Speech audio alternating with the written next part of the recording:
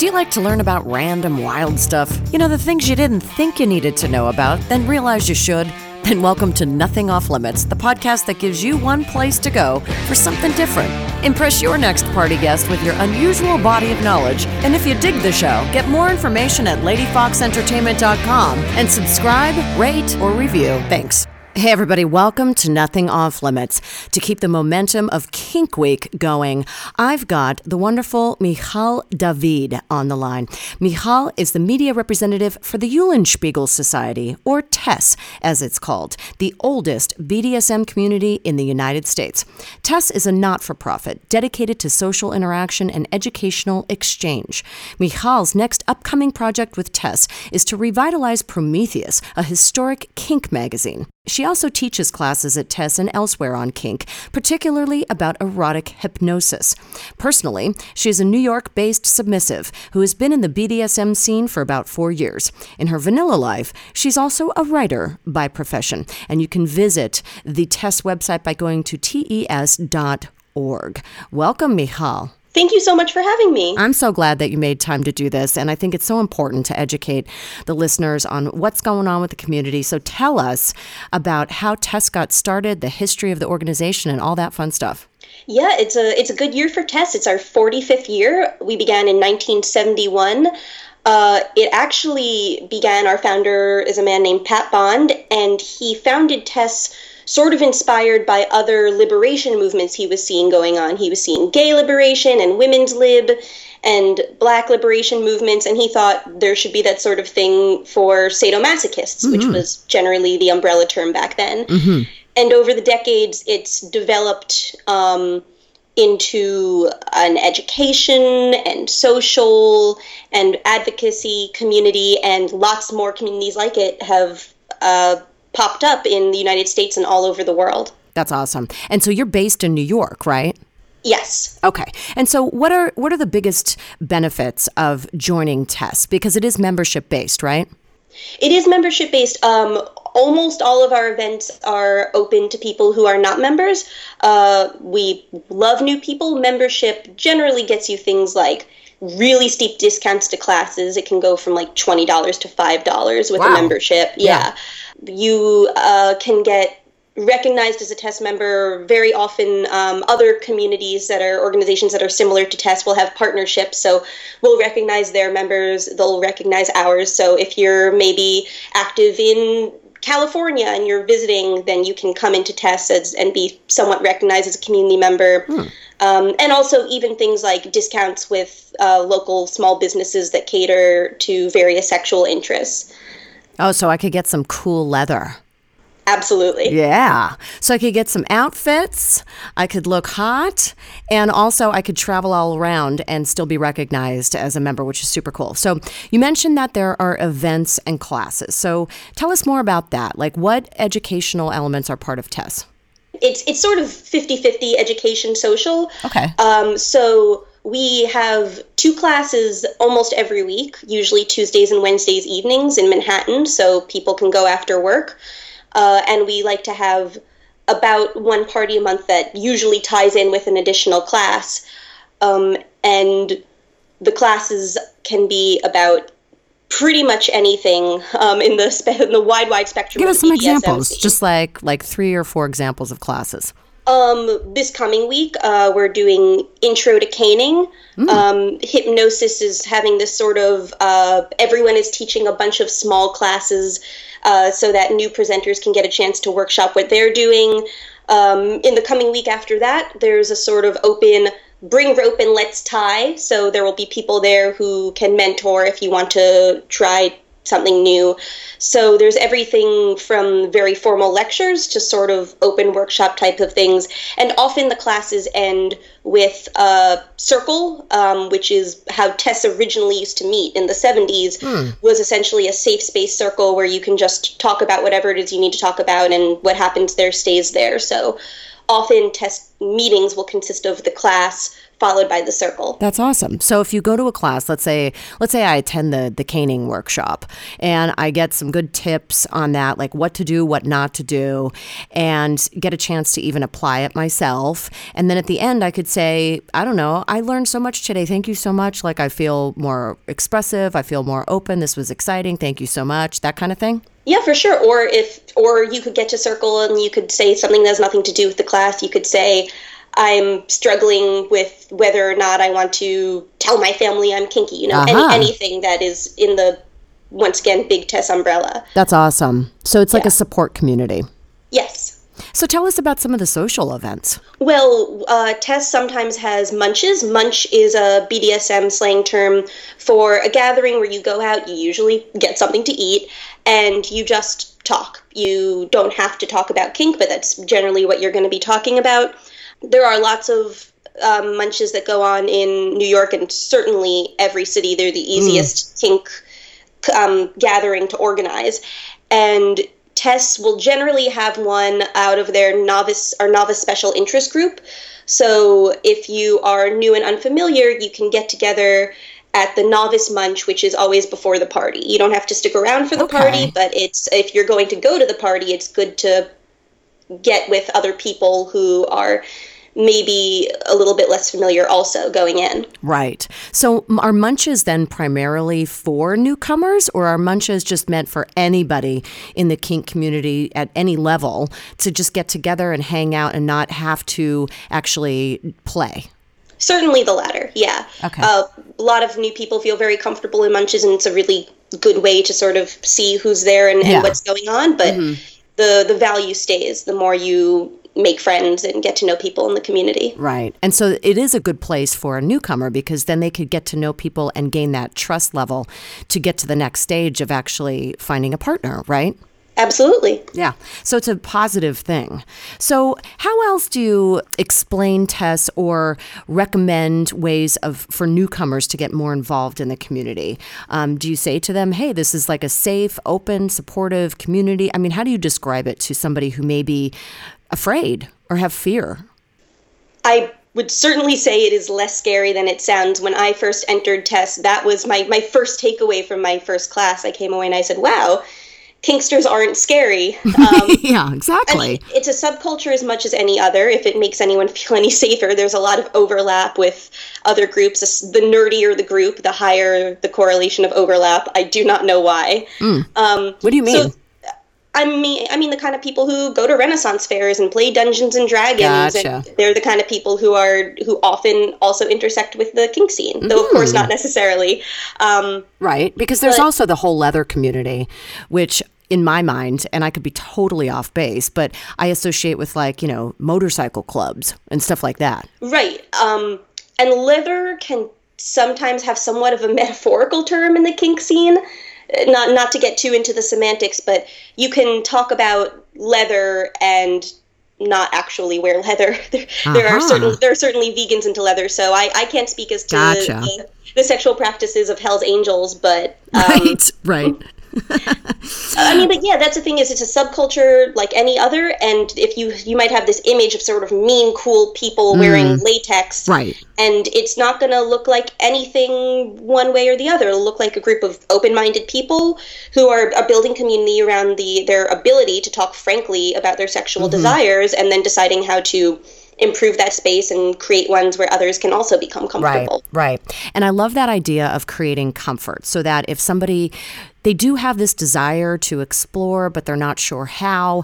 And, for them growing up, sex was a taboo topic at home, all of that kind of stuff. It's like, it's okay to just go to a munch, talk to some people and see how you feel. And it's like no pressure, right? Absolutely. Yeah. But the one thing, though, is I talked to someone who's really active in the community, and she had told me that they don't like it, or she doesn't like it, her group, when people come to munches, they're a newcomer, and they don't actually talk to people. They just kind of are, I don't know, wallflower. They just kind of watch and observe. And so she really had a problem with that because she's like, then that's weird. She's like, if you want to come, then get to know us. How do you feel about that? I mean, I wouldn't want to push anyone out of their comfort level, but I certainly see that frustration is that you're here at the munch. No one is going to be doing anything in front of you that you wouldn't be comfortable with. You're just there in a social situation like any other party. Now is the time to really, just go up to someone and shake their hand and say hi. And you as the newcomer can ask all the questions and not have the burden to talk about what you're interested in. Right. So don't expect, if you're a newcomer and you go to a munch, don't expect people to just come up to you and be like, hi, tell me about yourself. You have to be willing to go there and to participate and really have an interest, a true interest. So don't be creepy. Don't be creepy is really the best advice I can give. We're a sexually open community, but that doesn't mean that we like having someone breathing down our necks. Right. And tourist is not a term you would use for someone who's legitimately interested, but for someone who doesn't want to contribute socially, can feel a little weird. Yeah, totally. Are there any other should not do's or bloopers that have happened at munches that you know of that could be a good guideline for people out there listening so they should not do that? Really err on the side of respecting people's boundaries. You use your common sense and be an adult and know how to approach people about sensitive topics, because there are certain things that would be that you would not be able to ask in another similar setting, but that you can ask here. So just make it clear where you're coming from and be polite and be open and make your intentions clear. And sometimes you won't see play, but you might see, for example, couples who have a certain dynamic. You might, for example, have dominant and submissive, and the submissive has to serve the dominant lunch, whatever it is. And if that is the case, it's same as if you were at a class or a party. Do not interfere with how other people are interacting in a kinky sense. Aha. Yeah. And that's important, actually. So if you see somebody who's obviously together in some way, it's just like in vanilla life. Don't just go up and start trying to flirt and pull one partner away from the other. That's totally rude. Yes. Yeah. Or, and this is something else I heard, and you can tell me again if I'm wrong, if you go up to somebody and you assume that person is the submissive, that they're also going to be submissive to you. That was going to be my next point. If you see someone serving someone lunch, don't call them over and say, now pour me coffee. Yeah. Ooh. That is the number one way to get classified as a jerk. Will you get removed from the munch, or do you just get warned? You would probably get warned. We like to give people the benefit of the doubt, and a lot of munch organizers would. There's no official 3-strike system, but basically the slower you are to learn, the more difficult it's going to be to integrate socially into that community. Right. No, it makes total sense. So what is your viewpoint on FetLife? I've heard so much about it. It's like the Facebook for kink. And so do you think that's a good way for, especially a newcomer, to meet some other people as well, in addition to munches? FetLife certainly serves its purpose. I have a FetLife. Almost everyone I know has a FetLife. Some people use it a lot. Some people use it very little.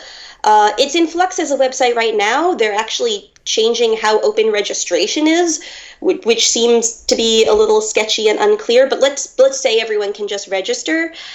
I mean, there are pros and cons. It's when you're going to meet anyone else on the internet, it can be a little, it can be sketchy to meet someone on Tinder. And FetLife, for better or for worse, is more specific. It's a good way of finding out what events are happening and where and when. Okay. And to a degree, you can filter for interest, and there are message boards and writings where you can see maybe what various people in the community are talking about. There's no, so I say it's good to supplement going to, say, a munch or a class, but ultimately it's no substitute for a room full of real people. Right. And also people on the internet just seem less nice and they seem scarier.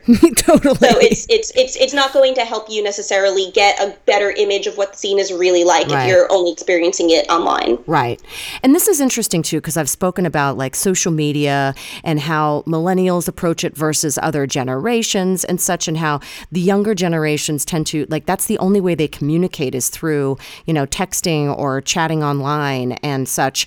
And so do you find, and this is a totally out there question from out of left field, but do you find that the younger generations, it's tougher to get them out to munches and they just stay on FetLife the whole time? Or do you find the opposite? I would find the opposite.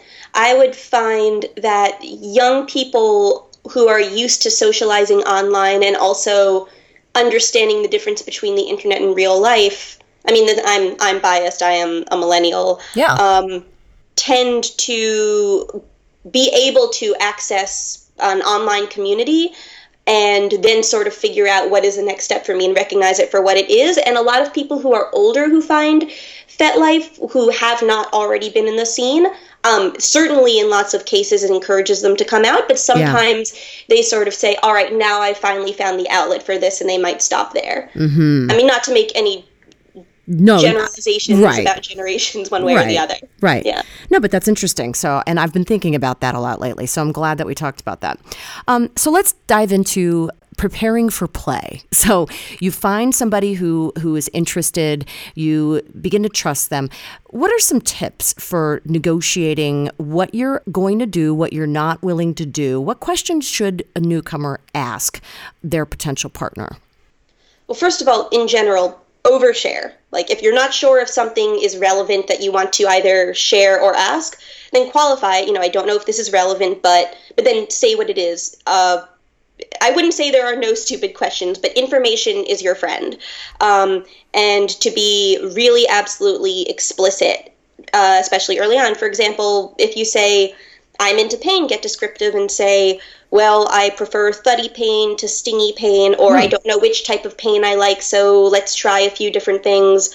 And in terms of what you should ask your partner, ask them what they're into, which is a big part of treating them as a person and not a ride. Right. Not like, oh, you're the kinky person who can show me how to do these things, which I understand as a newbie is tempting. But keep in mind that they are interested in you also for a reason, and you two are both people. Ask them their limits. Ask them what they are interested in with you specifically. Ask them how they're feeling right now. This is regardless of who's the top, who's the bottom, if it's not clear. Don't think that communication is any limited if you're only in one particular role. Also, I would definitely ask about expectations and going in if your partner has any sort of aftercare, anything that makes them feel comfortable and safe after a scene is over. So if you say, is there anything you think you'll need? And they say, oh, actually, I often have a glass of water and wrap myself in a blanket after a scene. You can go and get that ready. Mm-hmm. That's interesting. So you think about it from start to finish. Even though if there's something that you miss, let's say you forget to discuss something and then when you're in the middle of it, you're like, ooh, I forgot to tell you now that you're doing that. I've got a limit about this. Is it okay to share boundaries while you're in the middle of play or in the middle of a scene? Absolutely. Okay. Absolutely. Whether or not, if it were the opposite and it was, oh, I forgot to ask you if I could do this and now we're in the middle of the scene, don't do it unless you, some people will say, oh, I can negotiate mid-scene, but that is not something it is safe to assume. So if you say, oh, I forgot to ask if I could do this, wait until after the scene. And what's going to happen is that if you say, oh, I didn't know if I could do this, and your partner says, you could have totally done that. That sounds fun. Well, then you can go and do it the next time, and now you have something to look forward to. Okay. So the meeting up with somebody, where should you go? Should you meet at a dungeon, or should you go someplace private? How does that work? Once again, it depends what you're interested in. The advantage to a dungeon is better equipment, not having to worry about neighbors, a degree of safety in the sense that it's relatively public. Even assuming good faith for all parties involved, if something goes wrong despite best intentions, you'll have a dungeon monitor walking around who can help. So that's recommended, I would imagine, especially for a newcomer if they don't really know what they're doing. Yes, but not everyone is going to be comfortable in a dungeon. Dungeons aesthetically can, tend to look a little bit more like what you picture for BDSM. Some people really don't want anyone watching them. Mm-hmm. So there's certainly safety precautions you can take if you bring someone into your home or go into someone else's home. Call a friend, say, I'll text you halfway through the evening. The best thing would be let you know where you are. Also, the better you get to know a person before you have that private play session, the better. Right, of course. Yeah. So, and that's okay. So your potential partner should be fine with that, even if they're very experienced. They should give you as much time as you need until you're ready to set up a scene, right? Oh, of course, yeah. Yeah, okay. So that's, if they don't, then that's a red flag. Yes. So they're like, oh, just come on, I'll show you the ropes, so to speak. No pun intended. Right. So, Gatekeeping is a red flag, and white knightism is a red flag of sort of, oh, I'm so sorry that you weren't able to have this before. Don't worry, I can help you, you know. what about safe words within play? Is that something that should be negotiated in advance? Or if you can't speak, let's say you're into gagging, and like, should you like predetermine hand signals if you've had your limit or what? Yes, if for some reason you're going to be nonverbal during a scene, absolutely negotiate some sort of nonverbal safe word. Assuming that everyone's mouths are capable of moving, you should absolutely talk about safe words, but it's good to know that there are a couple universal ideas. One, the traffic light system. Most people actually, I mean, not most people, it is. I don't have a personal safe word, and most of my friends don't have a personal safe word. And what we instead will do is, if something is really great, you can say green. If something is kind of troublesome and you need your partner to check in with you, you can say yellow. And if something wrong has gone wrong, or you have just reached your limit and you need to stop the scene immediately, then you say red. Aha. So yelling red in a dungeon is the same thing as yelling no. That Beyond ends that, it. yeah. That ends it all together, not just that one activity within the scene. It generally brings the scene to an end. Okay. So yellow, if you yell yellow, then your partner should stop what they're doing and do a check-in. Yes. Okay. All right. And then that could be like, okay, that was a little much on that one. Like, don't go that far. Or like, what's the best way to communicate? What's the etiquette there? The etiquette is whatever feels right for you and your partner. It's about keeping people safe and comfortable. And even though, for example, the traffic light system is very popular, another reason that I don't have a safe word is, for me, no means no. There's an assumption that people in BDSM, say absolutely silly words in random intervals because they don't want to say no. But I personally am only going to say no when I don't want to do something. Right. So the default is really yes means yes, no means no, and safe words can either supplement that or replace it if you've explicitly discussed it. Okay, I love that. So there's definitely a safety element to all of this. So the people out there who are like, ooh, I'm scared, there's really no need to be, because there's such great communication that happens before you even get to that point, right? Ideally, absolutely, yeah. Yeah. And that's, incidentally, one of the reasons why, and we talked about this with Dr. Michael Aaron, that people within the kink community tend to be healthier individuals because their communication is so great. Would you agree? I've heard that too, and it's biased. I would say that I agree, yes. Okay. Yeah, I mean, like from my perspective, like anybody I know who's involved in the community, they're very open about how they feel about things, and they're willing to talk through things, and they have good boundaries. And like you said, yes is yes, no is no. You know what I mean? Like there's no like wishy-washiness. Yeah, for sure. Yeah. So let's talk about you. You are involved in the community. So what originally drew you to this lifestyle? Well, I'm a lifelong hypno-fetishist.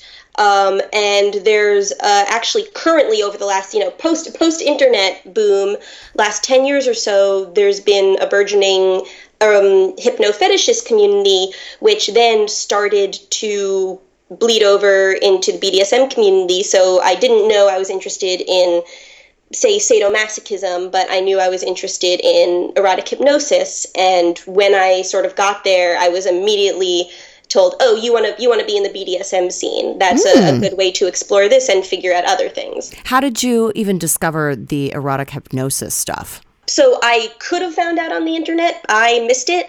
I found it through nerdy things, essentially.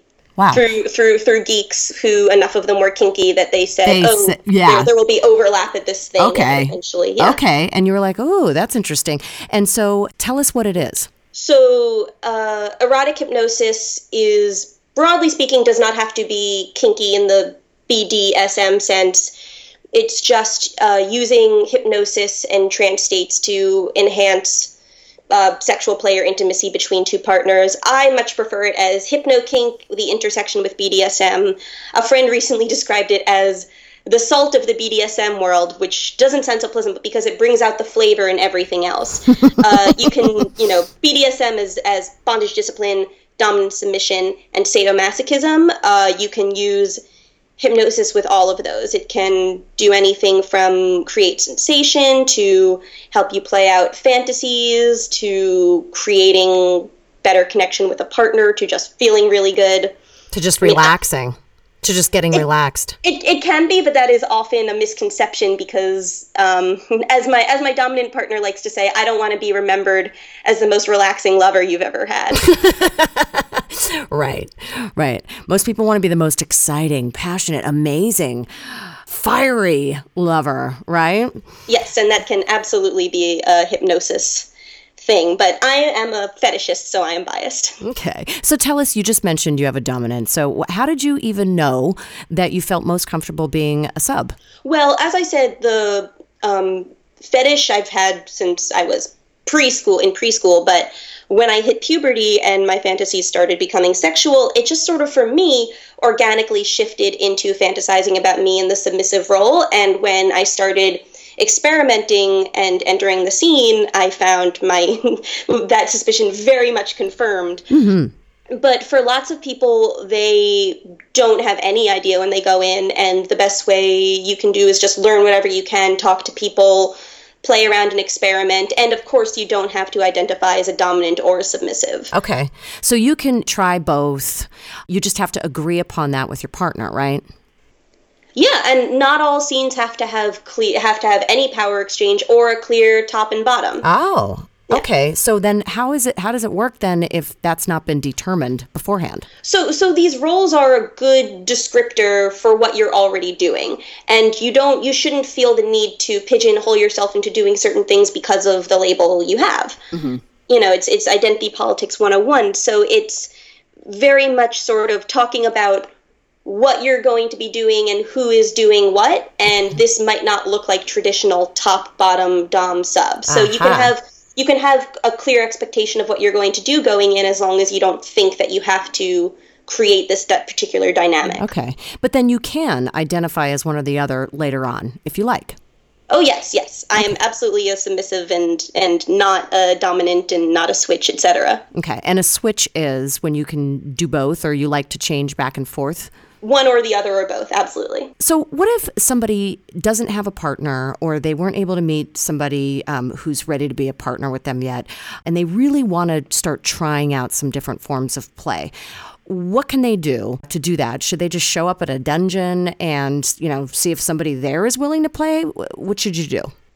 That's one way of doing it, and it's something that has worked for some people. It's not personally how I would go about it. I would mostly just get talking to and socializing with people who do the thing. Even if they are not going to be your partner, they're more likely to know someone who will. Okay. Go to top classes if you identify as a bottom, and vice versa. TES sometimes, we recently had a couple of classes that were sort of taste of kink. We had one that was a room with different stations that were all different kinds of bondage, so you could get a sense of what you liked, and another that was more broad, that was just various types of play. So you can go and just, the more people you meet and the more you get into a community, which is really what means a lot to me and to Tess, the rest will kind of follow. Yeah. And it can feel frustrating if you haven't met the person yet, but or people, but it is worth waiting and getting to figure out who you are and who your friends are and what you like. That's awesome. I love that idea. And it's just like anything else, like even in vanilla lifestyle, like you move to a new city or something. It's like you have to find a new community of people. And that's just the way it is. So I like that idea of just having patience and continuing to show up at events, take classes, really involve yourself and find out what you like and what you don't like. For you personally, what has been the most enjoyable part of finding this community and becoming a teacher of erotic hypnosis and all these things that you're involved in at TES?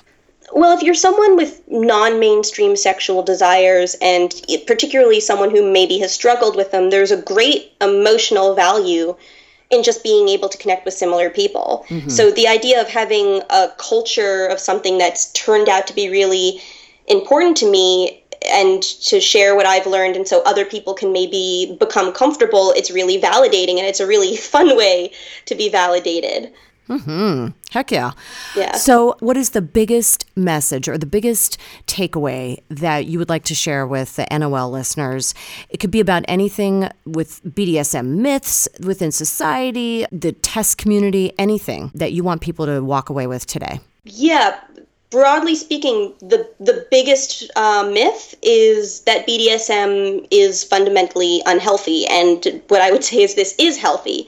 There's an image out there of a person who hurts others or wants to be heard out of some sort of self-worth problem or past trauma, and that's reductive at best and really damaging at worst. And it's a reason that kinky people can deal with a lot of guilt and internalize negative feelings when they have these desires. And there's lots of positive ways of approaching it. You can do BDSM because it can be a way of exploring intimacy with someone that you really care about, or you can get a better understanding of the way your body works or your mind, or it can be a creative outlet. There's, I mean, good God, if you look at rope kink online, there are people who are essentially artists, or just a sexual outlet. If that's all you want, that's fine too. That's what being sex positive means. And while you have every right to privacy, you also have the right to form community with others, and that there's strength in numbers. And so when you have a big room full of people who all say I'm sadistic or masochistic or whatever, it doesn't mean you're having an ingathering of insane people. It means you have people who are expressing something really positive together. I love that. Well, Michal, thank you so much for taking time to share all these great messages with the listeners of Nothing Off Limits. I really appreciate it. Thank you so much, Michelle. I've had a really good time. And for all of you out there listening, again, go to TES.org. That's TES.org. And get your membership going. Thanks again, Michal. Thank you. Bye. Have a great topic you'd like to hear discussed on an upcoming episode of Nothing Off Limits? Email us at ideas@ladyfoxentertainment.com. In the meantime, please subscribe, rate the show, and go to ladyfoxentertainment.com to sign up for our email list and to check out our resources page. Thanks so much for listening. Talk to you next time.